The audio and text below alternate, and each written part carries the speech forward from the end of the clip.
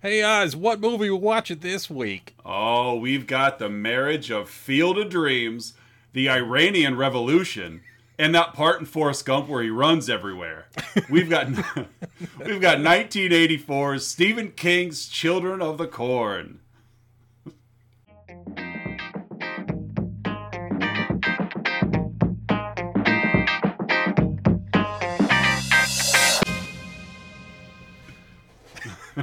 Where he runs everywhere.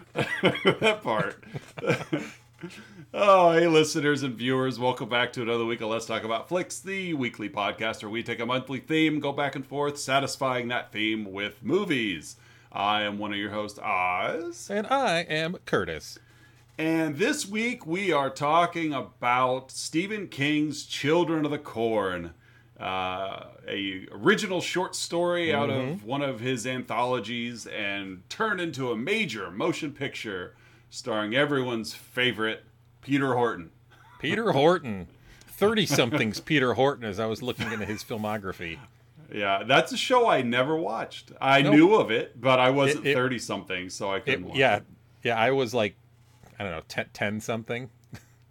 Yeah, and that show's granted, late 80s. Right. I still, if I were, I guess you could say lucky, if I were still sitting in the living room when the Discovery Channel changed over to the Playboy Channel at 7 p.m., occasionally I would catch one of those shows if no one was calling me out. But I was not old enough to watch 30-something. No, you were plenty old enough for Playboy, but not 30-something. Right. That was over your head. Well, I already played with action figures, so I was aware of what plastic looks like in human form. So there you go. What was different with the Playboy Channel? Before we get to cast and characters, let's give a shout out to our Patreon subscribers, Melissa L. and Don S. Thank you for your patronage. If you'd like to contribute to the show and find yourself mentioned or even access the hidden cabinet of mini episodes, so hidden we haven't found it yet. You head on over to patreon.com and search for Let's Talk About Flicks. You can also find a link down in the description. So, Curtis, yes, who makes up the wonderful cast of this this award-winning motion picture?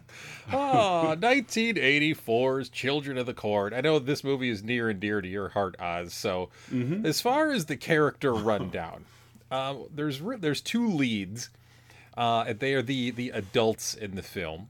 So we have, or I guess two of the three technically adults in the film, because we do have another one who's kind of blinking you miss it. But the two leads are they? They're not married. They're engaged, aren't they? They're engaged. Yeah, they're engaged. Yes. Or she's wanting to be engaged because one of the two, because she makes a reference to fear of commitment. That's right. So I think she's seeking engagement and he's not quite there. Hint, hint. Yeah. So Peter Horton. we have Bert, played by 30-something's Peter Horton, and we have Vicky, played by the Terminator saga's Linda Hamilton, a pre-Terminator Linda Hamilton. Same year though, right? Didn't Terminator come out later this year? Yeah. Yep, they both came out in 1984. Yes. So same year as Terminator, but yet an entirely different performance. 1984, also known as the year of Linda Hamilton. It's like on the Chinese calendar. Dominated the box office. There's the year of the monkey, year of the rat, year of Linda Hamilton. So next time you're at your favorite Chinese restaurant and you're looking at the placemat, make sure you're looking to see if you were born in the moon cycle of the year of Linda Hamilton. In the year of Sarah Connor.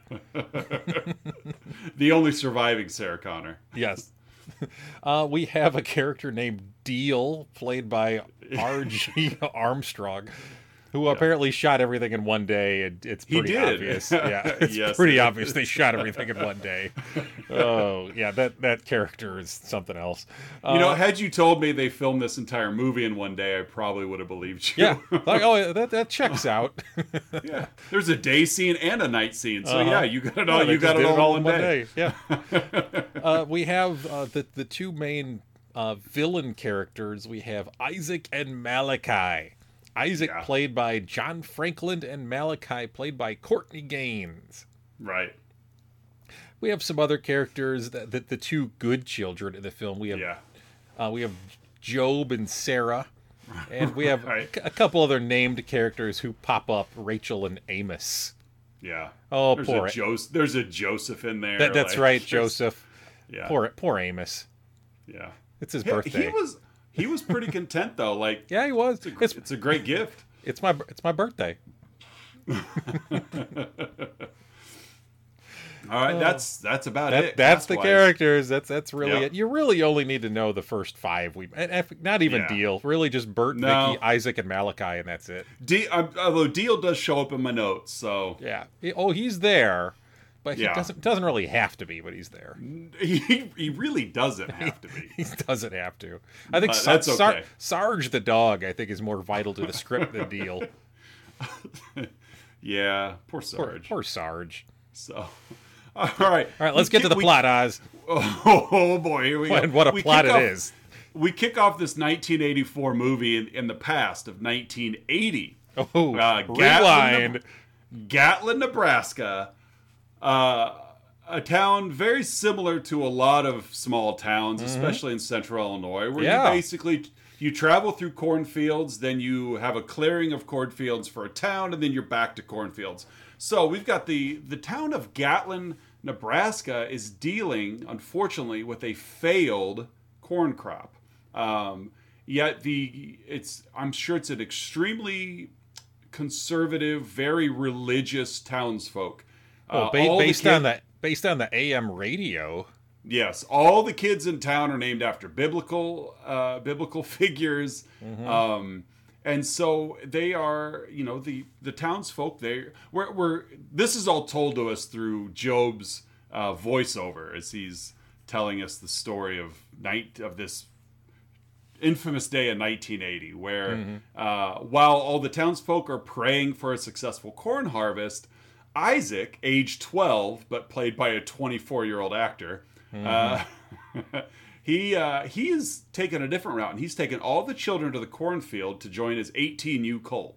And It's like the soccer league. It is. This is the AAU of cult leaders.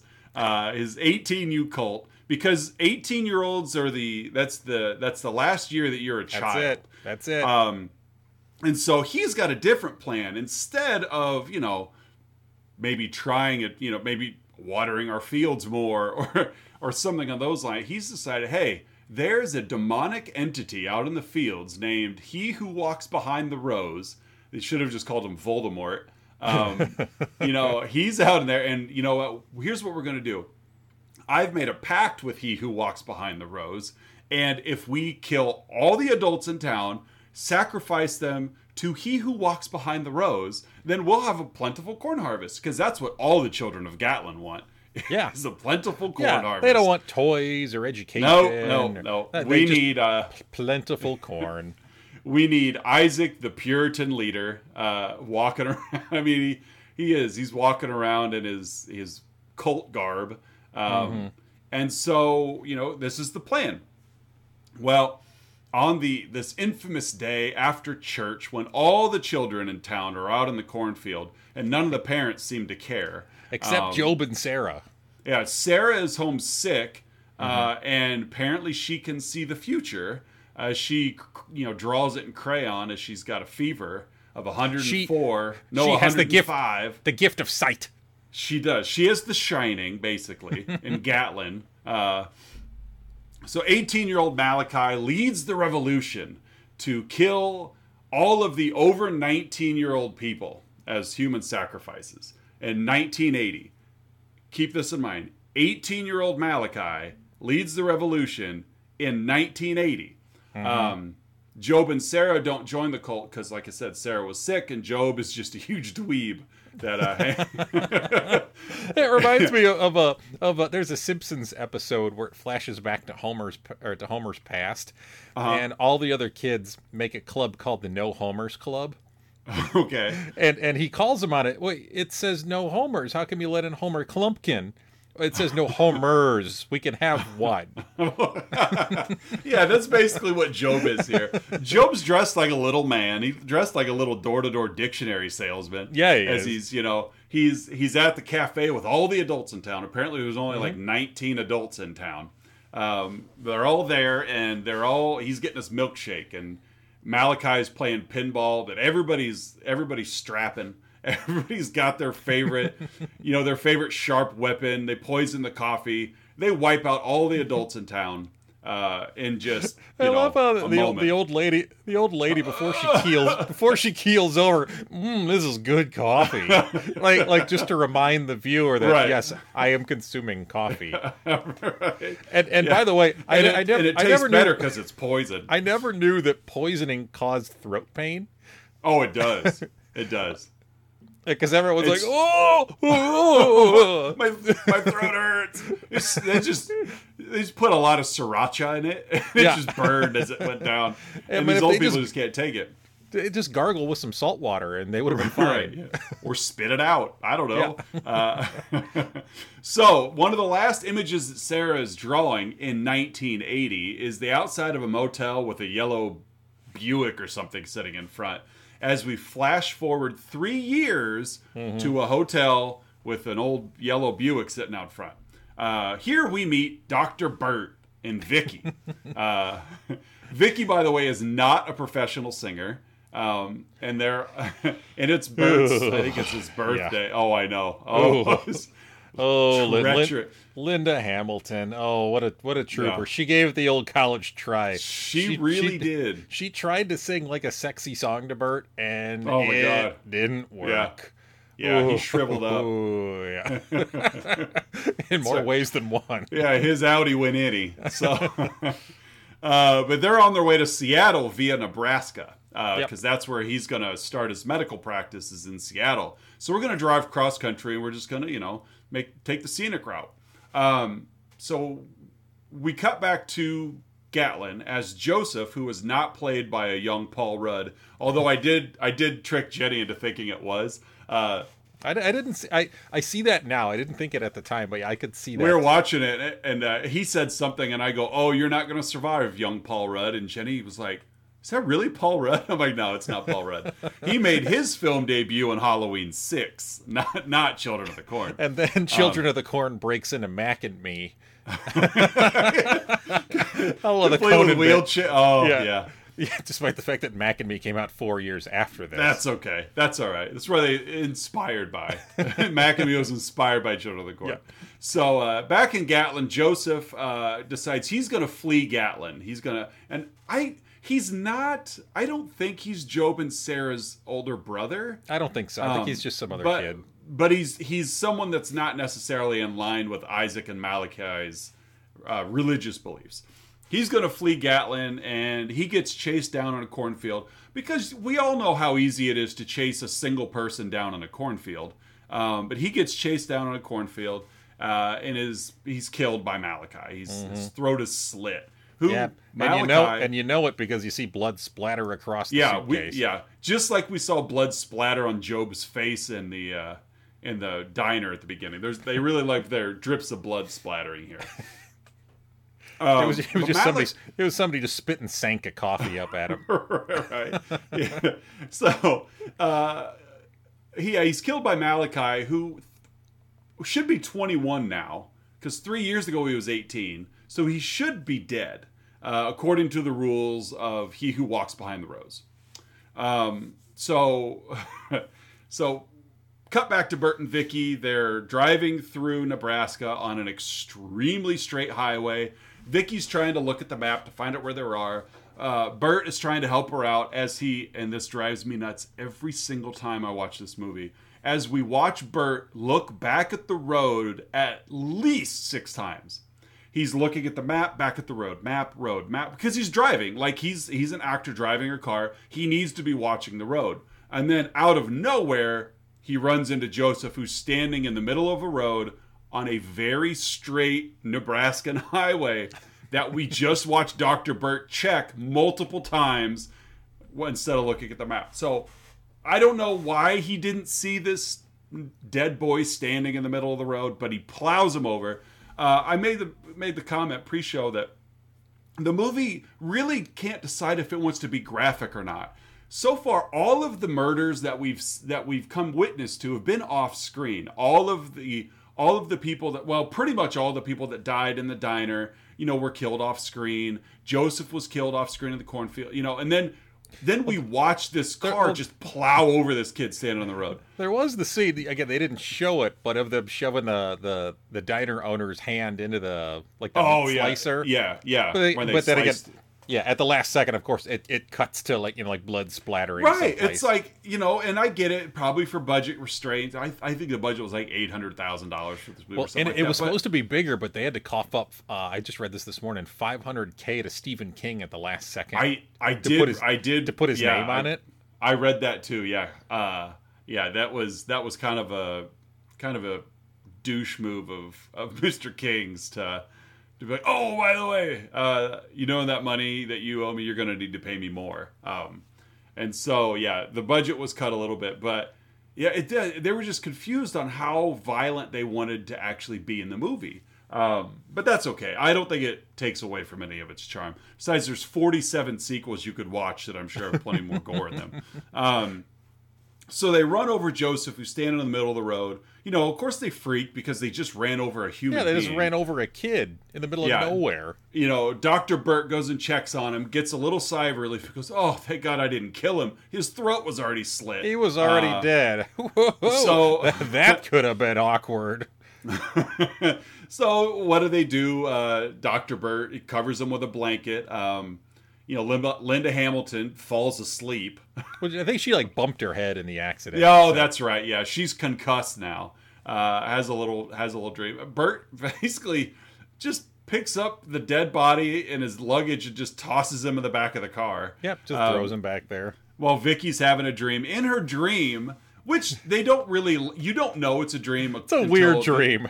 Until the 1980s version of a horror film dream where you wake up at the end of the dream and then you realize as an audience member you've been watching a dream. Oh, it's just a dream. So she's stumbling out. She can't find Burt anywhere. Malachi has come out of the cornfield, so we think he's going to attack her. He doesn't. She's calling for Burt. She sees the body underneath the blanket, and she's going to go up and check on it for some reason. And, of course, when she gets there, Joseph's corpse sits up, the blanket falls off, and he reaches for it, and that's what startles her awake. I did read, and you probably read it in the trivia too, that Linda Hamilton was told there would be a mannequin under the blanket because of how hot it was. They couldn't, it would violate child labor laws if they had a child out acting in that heat. So they told Linda Hamilton there would be a mannequin under the blanket. So she genuinely thought it was going to be a mannequin. And so when he actually set up, that look of terror on her face was legit. I love it when movies do that behind the scenes. I know they did it in Alien. They didn't tell anybody about the chest burster scene. And then, so I love that just genuine reaction look on things. But I thought that was a fun little piece of trivia there. Traumatizing an actor for an extra scare. Right. Right. Well, it's not like the production crew went all like Stanley Kubrick on The Shining here. So Linda, she got scared by a dead kid. She wakes up. Dr. Burt, who has now let his concussed girlfriend fall asleep in the car. Which back in the 80s you weren't supposed to let concussed people fall asleep. But he was tending to this dead body. So they load him up in the trunk and off they go. Well, we got to go find help. So I've gotten my notes the rest of the time. B and V. I got tired of typing Burt and Vicky. but so Burt and Vicky, they're searching for a phone and they come across Deal's gas station. Deal has been allowed to live by the children of Gatlin. Yep, the one adult that's gotten to keep his life. Yes, because he has gasoline that they need. I don't know why they need it. Did they ever show them using gasoline? No, they never show them using gasoline. Isaac gets mad at Malachi because you broke the pack. How are we supposed to get our gasoline now? Nobody's driving a car. I don't know why they need it. There's no generators. They're probably all huffing gas. Probably. That would explain a lot. So it would explain quite a bit. So they come across Deal's station. I don't have any gas. You can't use my bathroom unless you buy gas. And you can't do that. So he's trying to steer Burt and Vicky away from Gatlin. Trying to tell them, hey, you know what? The next stop is just 19 miles down the road. You'll make it in no time. What about Gatlin? Oh, you don't want to go to Gatlin. So Burt and Vicky head off in this labyrinth of Nebraska. Yeah, it's an odd drive for them. I mean, I can understand, and it's almost charming in a way that the kids they've put up like directional signs to Gatlin, like at every intersection. Gatlin, 2 miles this way. It's like, that's kind of cute and very childish to be like, clearly you're not going to make it to Gatlin by going on those roads because you're going a different direction. So it's kind of cute for them to, almost like a kid putting up a lemonade, like a lemonade stand sign, but only in their front yard. Like if you don't promote, how are you supposed to get the customers? So it's kind of cute in that regard. But boy, for an intellectual person like Dr. Burt is, like, at what point he gets so lost they're driving through cornfields? Yeah, he literally ends up at one point they're on a dirt road, and then at another point he's literally in a cornfield. Yes, they're between rows of a cornfield. Like, how did you take such a road? Like, you were on a paved highway and you turned off to go find a town. Well, I will say, cornfield road. Vicky was the one looking at the map. That's true. So, I mean, he could just pin that on Vicky, and he was probably still disoriented from her singing earlier. Probably. That's why he was like, "Hey, you have a concussion. Please go to sleep." I can't take your sexy singing anymore. Seriously, stop, Vicky. There's a reason why I haven't committed to you just yet. I keep you around because you are attractive, but you can't sing and you can't read a map, so you're no use for me on this cross-country trip to Seattle. So while they're out driving around, Malachi shows up. Kind of a cool thing because you could tell it wasn't CGI, but it was still kind of film trickery. The clouds are rolling in on Deal. I enjoy the old school that was cool. effects. I do too. Kind of, because it's not practical, but it's still physical. Yeah. That they were splicing film, and I like that touch. So the storm clouds are rolling in on Deal. It's just, you could tell that he who walks behind the rose is not happy with the arrangement. The supernatural is angry. Right. and Malachi kills Deal, off screen. Kills the dog. Come on, man. Why did they have to kill Sarge? Well, I read that they originally were going to show Sarge's dead body under the hood of that truck. Yeah, like his head was there or something. Right. But they just went with a bloody kerchief instead. But, so they've killed the last remaining adult. Dio couldn't figure out how to get away. I mean, it's like all of this like child cult just seems to be Gatlin, Nebraska. And Dio could have left. He had a vehicle. Why was he working on a truck? There's been no adults through there in like 3 years. He's probably been working on that truck for 3 years. That was his only way out. That's his decoy to, when people stop by. He couldn't use his phone because he had to buy gas first, and he was out of gas. That's true. I'm out of gas.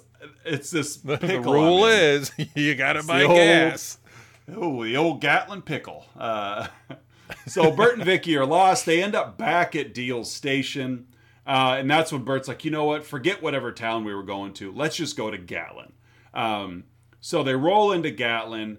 It's kind of a cool scene because the town seems abandoned. Mm-hmm. Everywhere Burt and Vicky look, but we see the kids. It kind of gave me the vibe of that part of Sin City where what I can't think of the character, but he rolls into the part of town where like the prostitutes run the town. Oh yeah.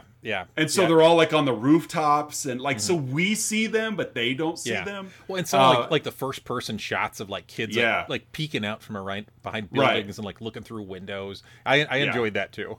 Yeah, so it's just very predatory, which falls right in line with like 80s horror. Like every viewpoint of Friday the 13th movies is pretty much that perspective. As you said, Friday the 13th, I had the right, exactly. Especially the first one, where it's not, where our killer is not who we think it is. In case we cover that movie, I don't want to give spoiler alerts away for because this podcast doesn't spoil anything ever. Well, we only spoil the movie we're talking about. I don't want to spoil a future movie. I'll spoil it then. The monkey lives in King Kong. Right. Yeah. the boat does not sink at the end of Titanic. Yeah. So the town seems abandoned. Bert and Vicky, they find a house. They find Sarah alone in the house. Sarah, who has not aged in 3 years. No, none of the children have aged in 3 years. None of them have. And so Vicky decides she's going to stay with Sarah and Bert. I've got B in my notes. First lost his track of his name because it matters so much. Yeah. He's such a pivotal character in this so pivotal Bert decides, Bert's going to search the town. So, we catch Bert he's going through town. He checks out the school. He checks out the police station. There's corn stalks everywhere for some reason. Of course, no one to be found. Malachi and his followers, in your beautifully shot, low hanging camera angled slightly up as like Malachi's right leg steps into view and then his machete drops into view. Like it's just this very 80s era like horror shot of like, oh, another establishing shot of the house. Oh no, the killer's here. They capture Vicky. They're gonna sacrifice her to He Who Walks Behind the Rose. Mm-hmm. They place her on a corn cross out in the cornfield, and she's across from the policeman, who the blue man, like as if they don't. Right, like none of these children, who of course 3 years ago were 18 or younger, nobody knew who the cop was. Like the blue man, like he's a police officer. He's because he's just a skeleton in a police outfit. Yeah, he was probably auditioning for Blue Man Group. He probably was. You could see it behind him on the ground. There's those like PVC. There's some PVC tubes that he was probably playing at some point. Yeah, boom, boom, boom, boom, boom, boom, boom, boom, boom. He had a lot of spatula paddles. So his mouth was crammed with marshmallows too. So, we cut back to Bert, who now Vicky's captured. Bert enters a church, and he interrupts Amos's 19th birthday party. It's my birthday. complete with carving a pentagram into his chest and blood drinking. Rachel. Although I will say that speaking of blood drinking, that they made like a bowl out of corn, out of like corn husks. Yeah, that was a good craft project. So like that would have in their spare time. These are some like crafty kids. So like arts and crafts hour goes a long way. It's 4-H. It's the 4-H group in Gatlin. That was clearly a blue medal right there, or blue ribbon right there. Yeah, they won the county contest for that cornhusk bowl. The corn bowl. So Amos is like, I'm 19 now. It's my turn. I'm going to be sacrificed. Well, he's so happy about it. Yeah, he's excited. He's looking forward to it. Yeah, he's like, I'm an adult now. It's my turn. I get to go. And Rachel is. She's on board. Rachel's his girlfriend, who really serves no purpose. Yeah, she's like mini cult leader. Yeah, she's like, she's a like straight disciple of a lieutenant. Yeah, she's lieutenant cult leader. So Bert shows up, and he's just like, "Hey kids, this is stupid. Like, you shouldn't carve things into your own chest and drink blood. You shouldn't do that." And, well, he's talking to him like an adult would. Right, and how dare you? So Rachel's like, take this, man, and like stabs him in the gut with, I'm guessing, a knife made of corn. Yeah. It's just a corn stalk. They're sharp. It was a corn leaf. She stabs him in the gut with the corn leaf. Allergy. Yeah, the guy's allergic to ethanol. Well, I think she gets him kind of in like the upper chest, because for the rest of the movie, he's favoring his right arm. Oh, okay. Fair enough. So she stabs him in the torso somewhere. Yeah. And then Malachi and crew chase him because Bert is fast. Yeah, he is. Like he is. He can run, man. Yeah. My guess is the auditions for this movie were just a 40-yard dash. Yeah. They held these at the NFL Combine. Let's see your shuttle run. Right. Yeah, Peter Horton actually was like a third-round projected draft pick. It was like a place kicker, but he had a sweet 40, so you could have started Children of the Corn. I'm trying to think of some other like NFL draft like buzz things. Like he's got great burst off the line. He's got a big catch radius. Yeah, at least his intangibles. He's got so many intangibles. Knows how to high point the ball. And as a doctor, he scored really high on the Wonderlic test. So Wonderlic. all signs point to Peter Horton surviving this. Yeah. As he's been stabbed. Yeah. Gets drafted by the old Baltimore Colts. Exactly. Right. So ironically though, he's a graduate. He was a Cornhusker for Nebraska. That's the he was. He graduated University of Nebraska. So runs a great option. As he's been stabbed in the chest, he takes off at a dead sprint out of this church so fast that these 18-year-old kids can't chase him down. Malachi, who's 21, by the way. And Job of all people, the dweeb from before, who also has not aged, he rescues him and takes him into hiding with he and Sarah. And this is where Bert learns that Vicky's been captured and was going to be sacrificed to he who walks behind the rose. Isaac, we cut back. Isaac is furious with Malachi for killing Deal because, you've broken our pact. Where are we supposed to get our gasoline now? We are young and stupid. We cannot run a gas pump. Where Malachi, in his gigantic mouth, is like, we have enough gas. Like, we don't need him.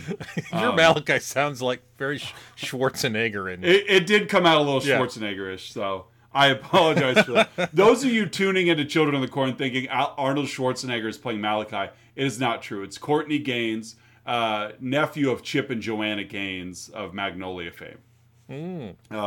May not be true, but or but Chris, you heard it here first. Or was it Chris Gaines, the alter ego of Garth Brooks?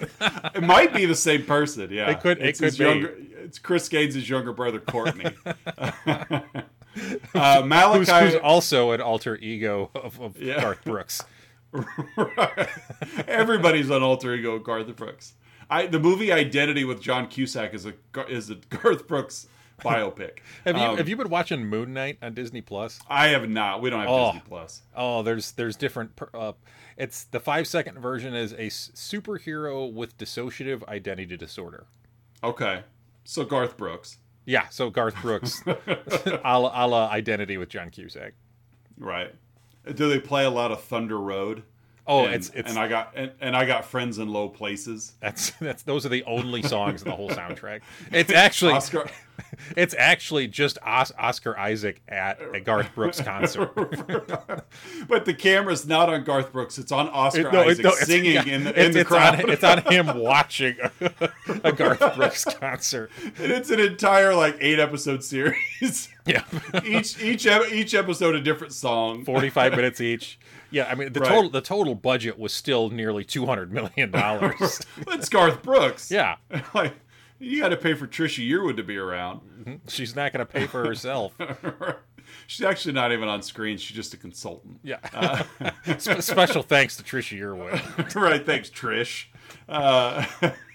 So Malachi is realizing that, wait a minute, I am way bigger and stronger than you are, Isaac. So I'm going to take over now. So Malachi, being tired of being the henchman, decides I'm in control now. After 3 years. Right, 3 years of this. Well, really, how much have they done in 3 years? I'm curious, have there been adults that they've murdered throughout the 3 years to sacrifice? I don't know. Well, I mean, they've been productive. The corn is growing in the fields. Right, there may be a prequel. One of those 47 sequels may actually be a prequel, so there might be a backstory to Isaac. I'm not sure. Children of the Corn 8, field tilling. Right, right. Isaac's rise or something. So Malachi decides, no, we are not sacrificing Vicky. We're sacrificing Isaac, because in reality, the actor playing Isaac is 24 and qualifies for sacrifice. Yeah. So also qualifies for AARP discounts. He does. Isaac warns Malachi, if you do this, you will break the pact with he who walks behind the rose. Isaac he must be some kind of contract attorney. He is big on these pacts. You've broken the pact with Deal. You've broken the pact with he who walks behind the rose. He just, he's got an accounting firm and he's keeping track of all these contracts that they run. Do you need an attorney? Call 877 Isaac today. Right. He's a few years away from talcum powder commercials. Has your apprentice broken his pact with an evil being? Do you Call have Isaac. do you suffer from mesothelioma? So Isaac warns Malachi, if you do this, you will break the pact with he who walks behind the rose, and we will all be punished. And Malachi's like, I don't care, bro. Sorry, not sorry. Right. So it's nighttime now, and Bert's hatched a plan that he's going to go at night to rescue Vicky from the cornfield sacrifice. And he shows up, and we see Vicky's not up there. Instead, Isaac's up there. And during Isaac's sacrifice, the entire special effects budget is on screen here as this light appears and just devours Isaac. Like the blob comes, like the animated blob. Right. I do have a soft spot in my heart for like we talked earlier, these 80s special effects that aren't CG. Like, think of going all the way back to episode 1 with Big Trouble in Little China, like the lightning bolts and it's like, it's just fun. It's just goofy, and you're drawing on the film, and it's but this is bad. This is bad. So this light shows up and devours Isaac. We assume it's he who walks behind the rose. We're not really sure. Bert, again, one-handed Bert, because Bert, again, was stabbed in the chest. One-handed Bert overpowers Malachi, who's been the brute force of this cult for 3 years. Oh, yeah, everybody fears Malachi. And yet he's put on the shelf by Bert. I would have been more on board if Bert from Rocky would have been the one taking Malachi out. But no, it's one-armed Peter Horton takes out Malachi and somehow quickly convinces all the kids to leave the cult and just run away. After 3 years in this intense belief system. Yeah, all it takes is one adult to be like, hey, you kids need to get out of here. Oh, okay, sir. They all take off. Isaac reappears. Mm-hmm. Oh, yeah. Isaac's not in good shape now. No, he's very demonic now. He has been resuscitated by he who walks behind the rose. Because they have that pact. Yeah, and because he's, you can't really fault him. Is he a cult leader? I don't know. See, he's been telling these kids for 3 years that I'm the only one that can speak to he who walks behind the rose. I've made a pact with him. And if, so it all definitely leads to cult-like behavior. However, he who walks behind the rose is legit. Yeah, he's real. Right, so Isaac's kind of a hero in a way. Like, he saved all these kids from demise. No, not really. So he comes back, and he's very demonic, and he's got a gravelly voice, and Malachi's just having a rough night. Oh, yeah. Bad night for Malachi. Yeah, he's already been pushed to the ground by one-armed Bert. Yeah. And now Isaac is like, go ahead. As I said, Bert beat up a kid. Right, Bert beat up. Well, he's 21 now. He's just somehow depending on what math you're following here. Yeah, right. He's somehow slipped through the cracks of the "you must be sacrificed at 19." Poor Amos. Right. I think they pulled a fast one on Amos. Amos fell for it. Oh, Amos. Malachi is like, hey, I'm spicy, and he who walks does not like the spice. And so Isaac tells him, you're going to have... So Malachi gets his neck snapped, by Isaac, demonic Isaac. And now a storm has arrived. And we get a really cool special effect of like the ground starts rising up and this like, almost like there's a tremor out there in the rose. Like, not really a tremor, because whatever they called in the movie, like the underground like worm from sandworms. Yeah. Yeah, so it's just this really cool, like, the ground's bubbling up. Did you read how they did that special effect? Yeah, they, like, put, like, a wheelbarrow on a track, and it covered it with, like tarp and dirt and stuff, and, like, pushed it under there. Well, I'm like, genius, you know? Like, it worked. It was a pretty cool thing. Yeah. So he who walks behind the rose is fed up, and, a storm has arrived. Bert and Vicky hide the children in a barn. Job says, hey, read this. So apparently there's something in the Bible about this. So Bert's reading a Bible passage, and Job tells him, hey, the blue man, he was setting, I've never heard this term before outside of this movie, gasohol. I looked it up on Wikipedia. Like it's legit. It's another term for corn for like ethanol. Yeah. I mean, that's what I assumed as well. By the way, I was pausing you for a second. Do we see Evil Isaac again? No. He's there. He snaps Malachi's neck, and then he's like, "See ya." All right. Peace. But no, we don't see him again, and I'm assuming he is the embodiment of he who walks behind the rose.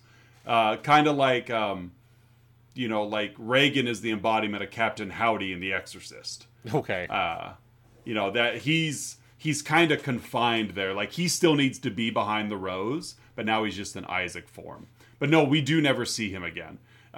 So Bert's reading the Bible, and Job was telling him, hey, wait, I got a better plan. The cop was going to light the cornfield on fire, but Malachi killed him before he got a chance to. So why don't we try that? So, Bert hands the Bible over to Vicky. She's reading it and realizes, wait a minute.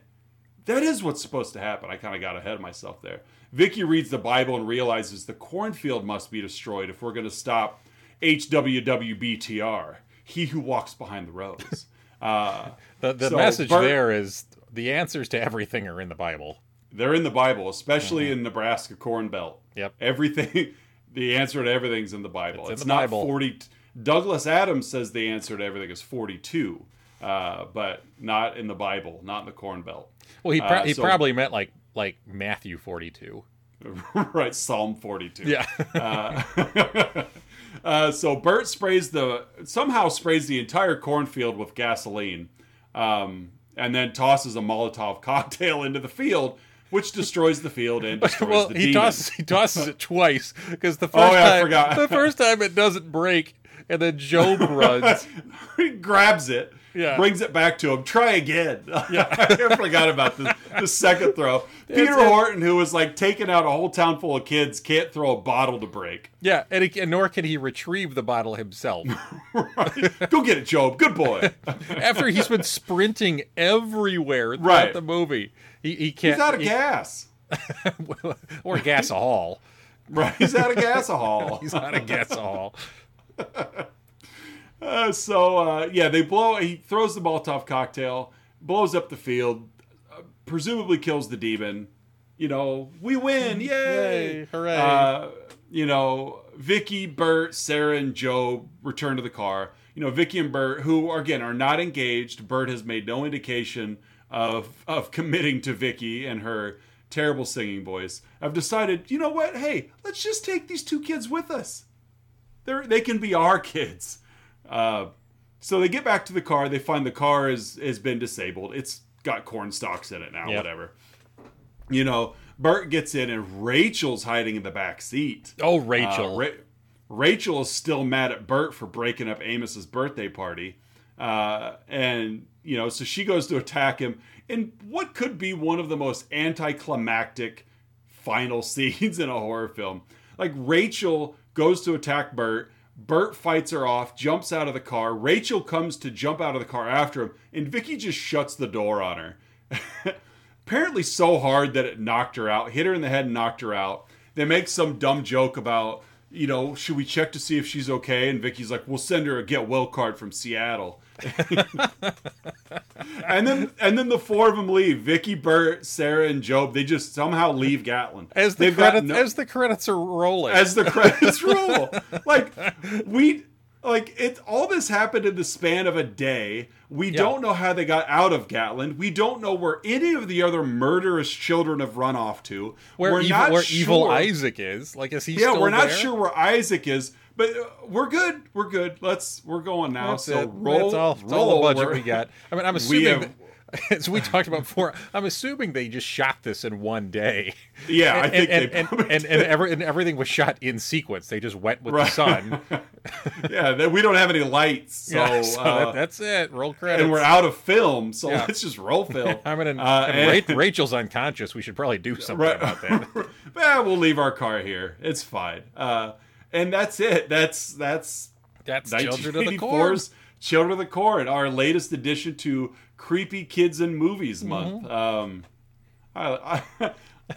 It's just such a guilty pleasure. I love an 80s horror film. Yeah. And I definitely love an 80s horror film of this ilk. It's not high enough on it's not high enough on the importance meter to like have a story or make a moral decision. Like it's not life-changing by any means, but it had enough of a following because of Stephen King's involvement that it wasn't like a forgotten one either. You know, there's so many. I mean, I'm sure there are hundreds of 80s horror films that I've never even heard of, let alone seen. And this finds itself in that sweet spot of right there in the middle. If you got an hour and a half and you don't care, this is like a perfect way to spend your time. There's worse movies to see. Yeah, it's, you know, you don't have to pay attention. There's no secondary story behind it. I made the comment in my movie Marriage about the Iranian Revolution. I read that on Wikipedia that apparently when I think it was Ayatollah Khomeini, may not be Khomeini, but it was one of the Ayatollahs.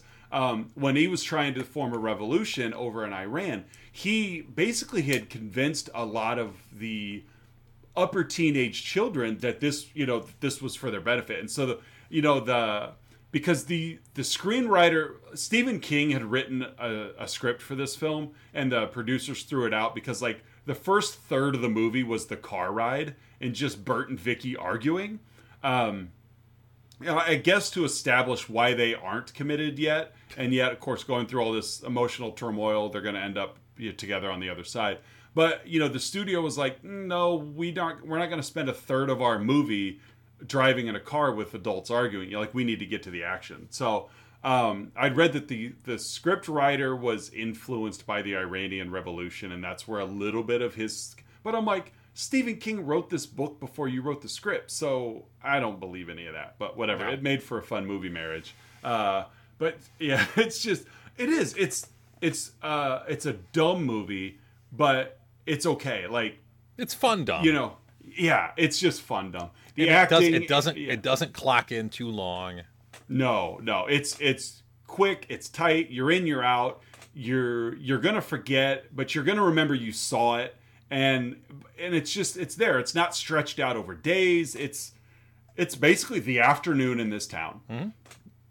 You were about to mention something about the acting. Oh, and the acting was adequate. I mean, it wasn't so bad that it turned you off from the film, but it wasn't also, award worthy either. Yeah. I think it's a perfect vehicle for young actors like Linda Hamilton and Peter Horton, who have gone on to do better things. But the movie itself, it's not ruined by their performance. For instance, like Jennifer Aniston's in the first Leprechaun movie, but she's forgettable in that because that movie's about the leprechaun. This movie's about these two, and so it's kind of fun to see that dynamic play out. Let's not kid ourselves. You and I are children of the '80s, so a movie like this, I mean, this is what we were brought up on. This is what I was brought up on. Well, and this was basically like although you and I grew up in different small towns in Illinois, this is basically the town each of us grew up in. Oh, absolutely, yeah. There's not a whole lot different between your hometown and my hometown. Mm-hmm. Other than we're on just opposite sides of I-80. Yeah. Well, all right. Well, at this point in the show, Oz and I will give our own unique rating as to the movie we've been discussing, in this case, 1984's Children of the Corn. Oz, how would you rate Children of the Corn? I'd give this 6 blood splatters. 6 blood splatters? Yeah. Okay. 6 of them. Okay. I'm going to go with, let's go 58 corn husks. There you go. 58 corn husks. 58 corn husks. I've told you before, I've seen this movie so much that Jenny and I watched it late the other night, and it was one of those, like, we're watching it, and we're both like, oh, we're getting kind of tired, and I checked the runtime, and there are only like 20 minutes left, and we're like, oh, we might as well finish it, you know? Like, it was moving. Kind of fell asleep. But when I woke up, the end credits had started, and I actually rewound it about 7 minutes just to catch, like, because it's like, oh, I want to see Rachel get hit by the car door. Like, I want to see. I remember as a kid, I do remember the first time I saw this only because as a youngster, I bought into the getaway. And I thought when Bert got in the car, he was safe. And I remember being freaked out when Rachel popped up behind. Well, it was the the, seat. the 80s and even 90s Yeah. to a large degree, like the one last jump scare. Yeah, we got one more scare. And I remember falling for it as a kid because, the story's over. We're good. And Rachel was a forgettable enough character that you didn't think twice about where she was. Especially when, like, outside of Isaac and Malachi, Rachel was the only other one that really got any screen time. Yeah. Well, and was named. And that was really... Yeah, and it was only in that scene at the church, so she was pretty much a goner. And then we saw all the kids scatter, so we thought, well, maybe Rachel. You just didn't think about Rachel. So for her to pop up, I do remember that scaring me as a kid. Not enough to be afraid of the backseat of a car, but enough to be like, it startled me, and I didn't see it coming. And then to watch it again this time and be like, oh man, that was a quick demise for her. Like, just. Lock her in the car. Done in by a car door. Right. Oh, well, that's it. But yeah, it's just a fun movie. I'm glad I switched. Because remember, originally I had taken this out of the rotation and added a different one. I'm glad I went back. I just also realized that Joseph's body is still in the back of that car too. Yeah, that was one of my Huns. I have 5 of them. That was one. Sorry, I just took one of your Huns. But No, it's okay. I've seen there's a lot of Huns in this movie. Speaking of, so as we start to wrap up the show, we get to our 3-2-1 segment where Oz and I each share 3 goods, 2 bads, and 1 about the movie we've been talking about. Oz, what are your 3 goods for Children of the Corn? My first one is it's just such a tight film with just a brisk runtime. It's not trying to do any more than what it is. The movie takes place over the course of like a day, like an afternoon. And then it's in and it's out. And there's no extra scenery. It's just, there was really nothing you could peel out of this movie. There was no filler. It was tight, Like I mentioned just a couple minutes ago, when we were getting tired and looked like we've already been watching this movie for like an hour and 10 minutes. Like it just moves. It moves right along. It's almost as fast as Peter Horton. Almost. Nothing's as fast as Peter Horton. He runs a 4.40, Oz. Right. I would have think that if DC would have launched their TV show and movie line in the 80s, Peter Horton would have been the Flash. Oh, yeah. They wouldn't have had to use any special effects either. It would have been believable. The special effects would have been in the physical ability to keep the camera on pace with Peter Horton. Yeah. They didn't have the technology to keep the camera up with Peter Horton. Yeah. The special effects are, how can we speed Peter Horton up from his jog? Because when he runs, he's faster than our vehicle. or it could be, how do we slow Peter Horton down? Right. That's our special effect. Because the camera shutter is just not keeping up. When you watch him sprinting, that's actually slow-mo Peter Horton. So that's my first good. It's just how tight the film is. Like, it's just, you're in, you're out. Yep. My second one is... Malachi is the ultimate creepy kid. Yeah, he is. Courtney Gaines' performance in here is, I'm not going to call it legendary, but it's memorable. Yes. He's you could argue he's made a career out of that. Mm-hmm. He's a fine actor. I love his role in The Burbs. Where he's just... I'm sure at some point on our quest to 20,000. The road to 20,000. But yeah, his performance, and I even read that in his audition, he came into audition and he pulled out a knife and took like one of the production's assistants hostage. And that was part of his audition. And that's what he wanted to do, is just scare them. And I guess his performance, even made his parents very unsettled, because that's not the Courtney that they knew. So kudos to Courtney Gaines and his Malachi performance. I think out of everything in this movie that has stood the test of time in a pop culture way, it's probably Malachi. Oh, I couldn't agree more. And just his delivery of Outlander, we have your woman. Right, with his Mick Jagger, Steven Tyler mouth. It's like, is his mouth open, or did he swallow a bullhorn? Like, he got one of those dog cones you put around an injured dog's neck stuck in his mouth. Right. It's like he's an orthodontist dream. Like Open wide. Oh my goodness. We can go arms deep in here. Malachi as a creepy character is definitely one of my goods. And my third is I love just the crazy rules of horror film, especially in the 80s. Like this movie has a psychic little sister, demons that live in the corn. Apparently, these children have survived for 3 years and no one's investigated. Dogs that can read wrench sizes. Deal's tuning up the car, and he calls for a different size wrench, and then Sarge brings over the right one. Like I was like, oh, only in an '80s movie would you have a dog that that can read the size of a wrench measurement and tell the difference between standard and metrics. Right. So those are my three goods. The crazy rule of horror films is being my third. What about you? What are your three? My three goods. I'm gonna start with. I love all the little first person shots in this movie. And you used a great word to describe it earlier, like predatory, like the first person shot of Malachi watching them from the edge of the corn near the beginning. The first person shots of them kind of stalking Peter Horton's Bert character, as he's making his way through town. Like you're literally seeing through their eyes and kind of how they perceive things and just how creepy they are to again reference our monthly theme here. But it's just fun little ads, and it made this movie extra watchable. And it's so, like, from a filmmaker perspective, it's so simple to do. You literally just put the camera where you want, you don't even, you reference, you show one shot of Malachi standing in the corn, and then put the camera where he's at, and you're going to sell the audience every time. And so it's just such a simple technique that is effective, especially in a horror film. Yeah. My second good is, and this is going to come up next week with our movie next week as well. But the like music that has like chanting or like kids singing, like right.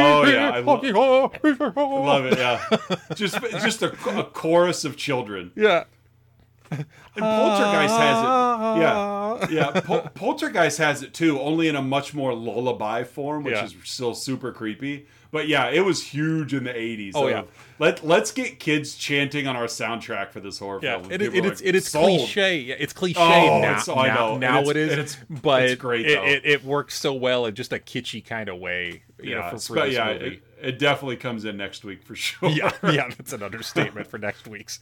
And then my last one is the physicality of Peter Horton's acting. Whether it's showing off his sprinter speed out of the blocks, or him running at full speed. There was that scene where he tripped over something. Mm-hmm. Oh, he bit it. And he took a header, like an intentional header, and. And then along with it, Peter Horton's dead arm acting, because the scene in the church where Rachel stabs him kind of in the upper torso on his right side, so he's kind of got his right arm pinned against himself for the rest of the movie. And I will say he's consistent about it. So he is. So, like you see all the time in like movie goofs. Like someone's injured, like they roll an ankle, and then the next scene they're fine. No, he's favoring that arm throughout everything, so he's able to keep that continuity in mind as he's acting in the rest of these scenes, regardless of what order they shot it all in. But the physicality of Peter Horton's acting is something to tip the hat to. Yeah, good for you, Peter Horton. Yeah, all right. Oz, what are your two bads? My two bads. My first one I referenced earlier. It drives me nuts. And I didn't catch it the first time I watched it, or probably even the 13th time I watched it. But it bothers me every time I watch it now. And that is watching Bert and Vicky drive down that highway, checking the map and watching Bert. And this is an actor choice. This is not a character choice. But just the safety of him driving while looking at a map. A lot of times in Hollywood, they'll attach that car to a rig, and then they'll drive the rig and just the car, but it's like they weren't doing that. Budget wise, he was driving down a straight highway. And so to see Peter Horton, not Bert, but to see Peter Horton check the road as many times as he did while looking at the map, yet never turning the steering wheel like there's a curve.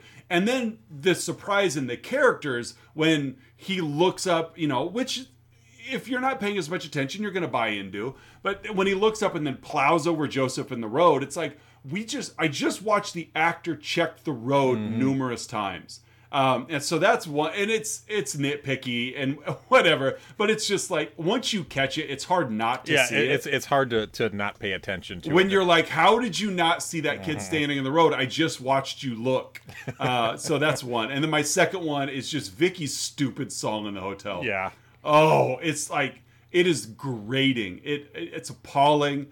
Kudos to Limbo Hamilton for selling it as well as she did. But you're right. She was trying, but well, she tried. She tried. She tried. But she got in, and you're right. It was supposed to be like, I'm going to sing this sexy little song for my man, and it's like it was an awful song to begin with, and then her rendition of it is even worse.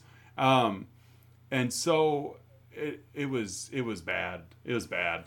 Those are my two bads. How about you? Yeah. My two bads are, first of all, everything about the Deal character. Like, why? Like, the character had no purpose whatsoever.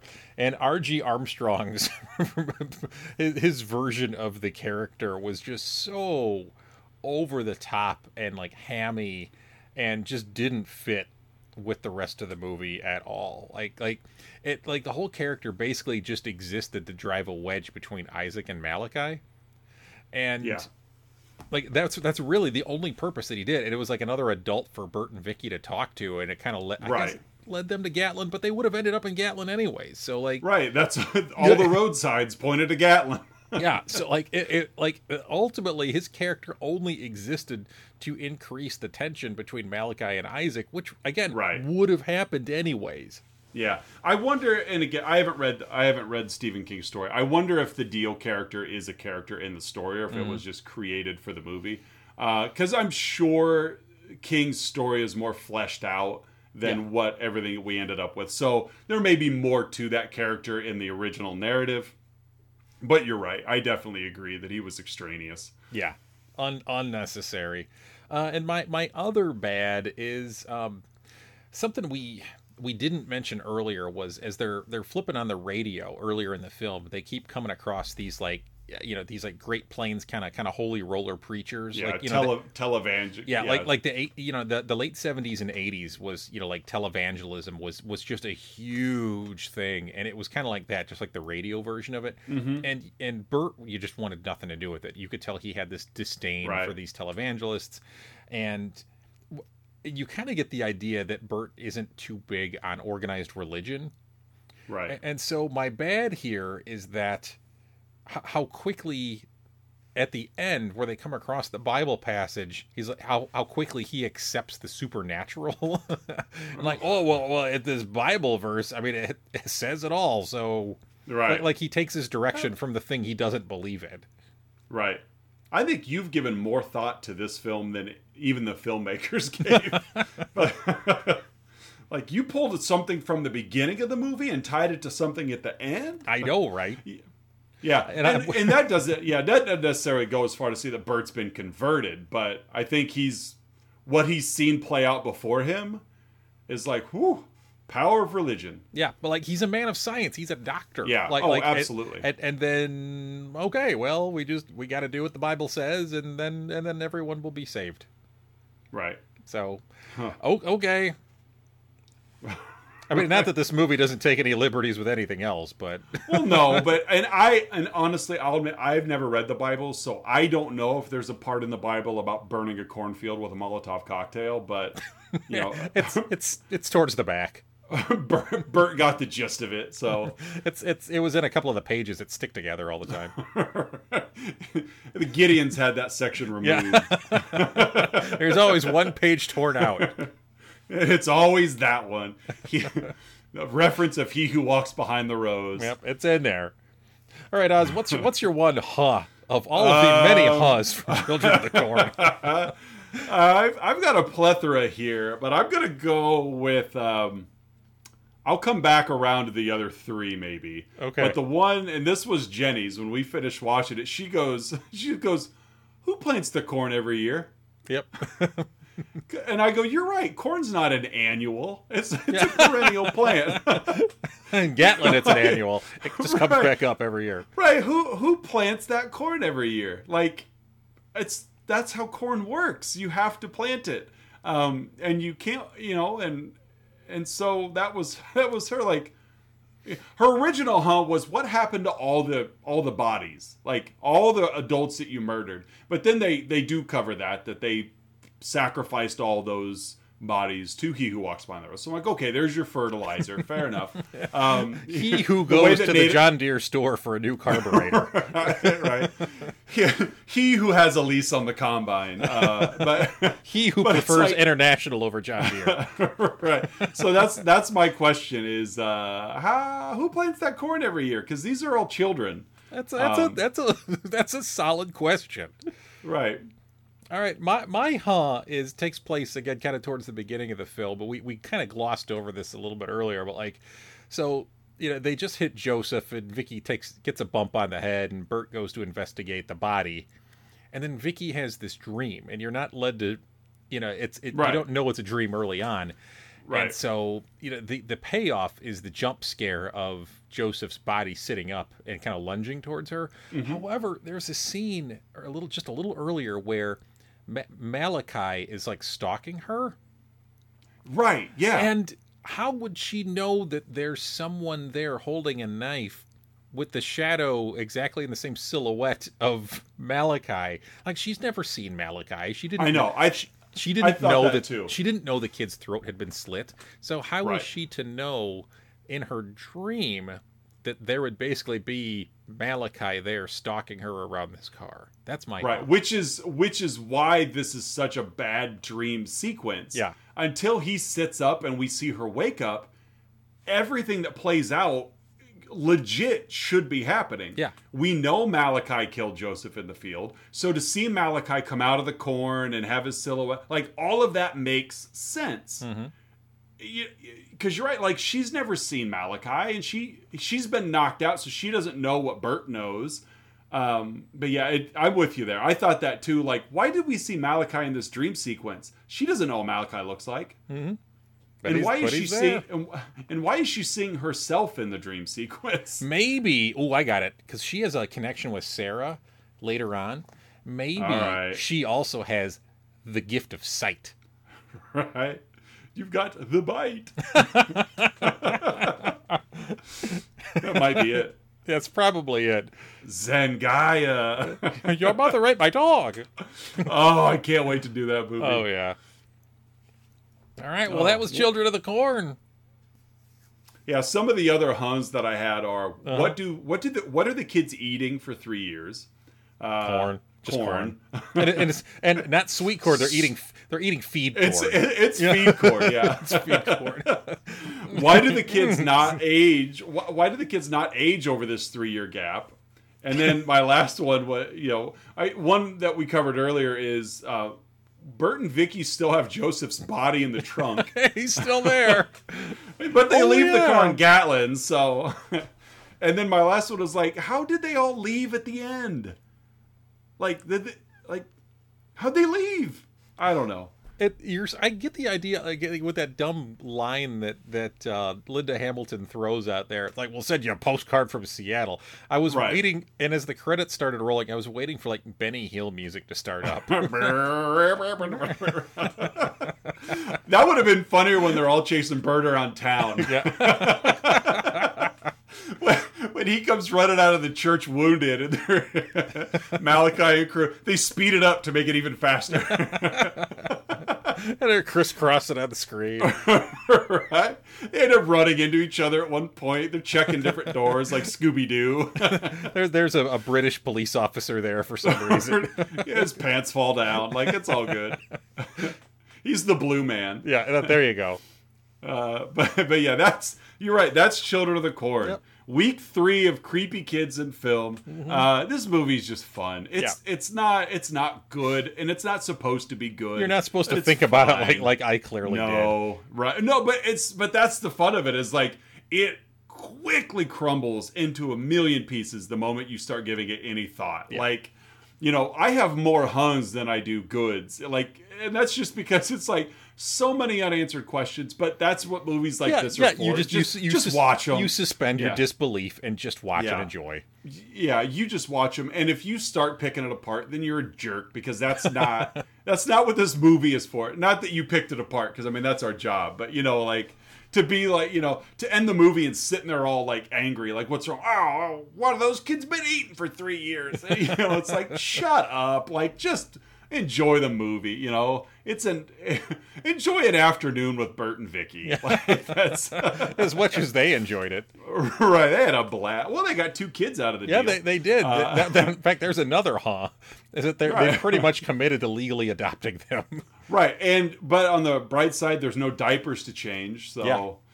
And those kids have definitely, they've stepped up. Like, if you're going to be adopted by anybody, it's going to, good for you guys. A doctor headed out to Seattle, like, and his talented girlfriend.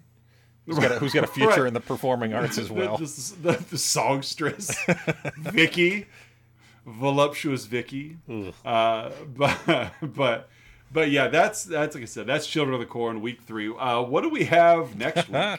Next week we have I would argue the penultimate creepy kid in movies. Oh yeah, the 1976's Richard Donner film, The Omen.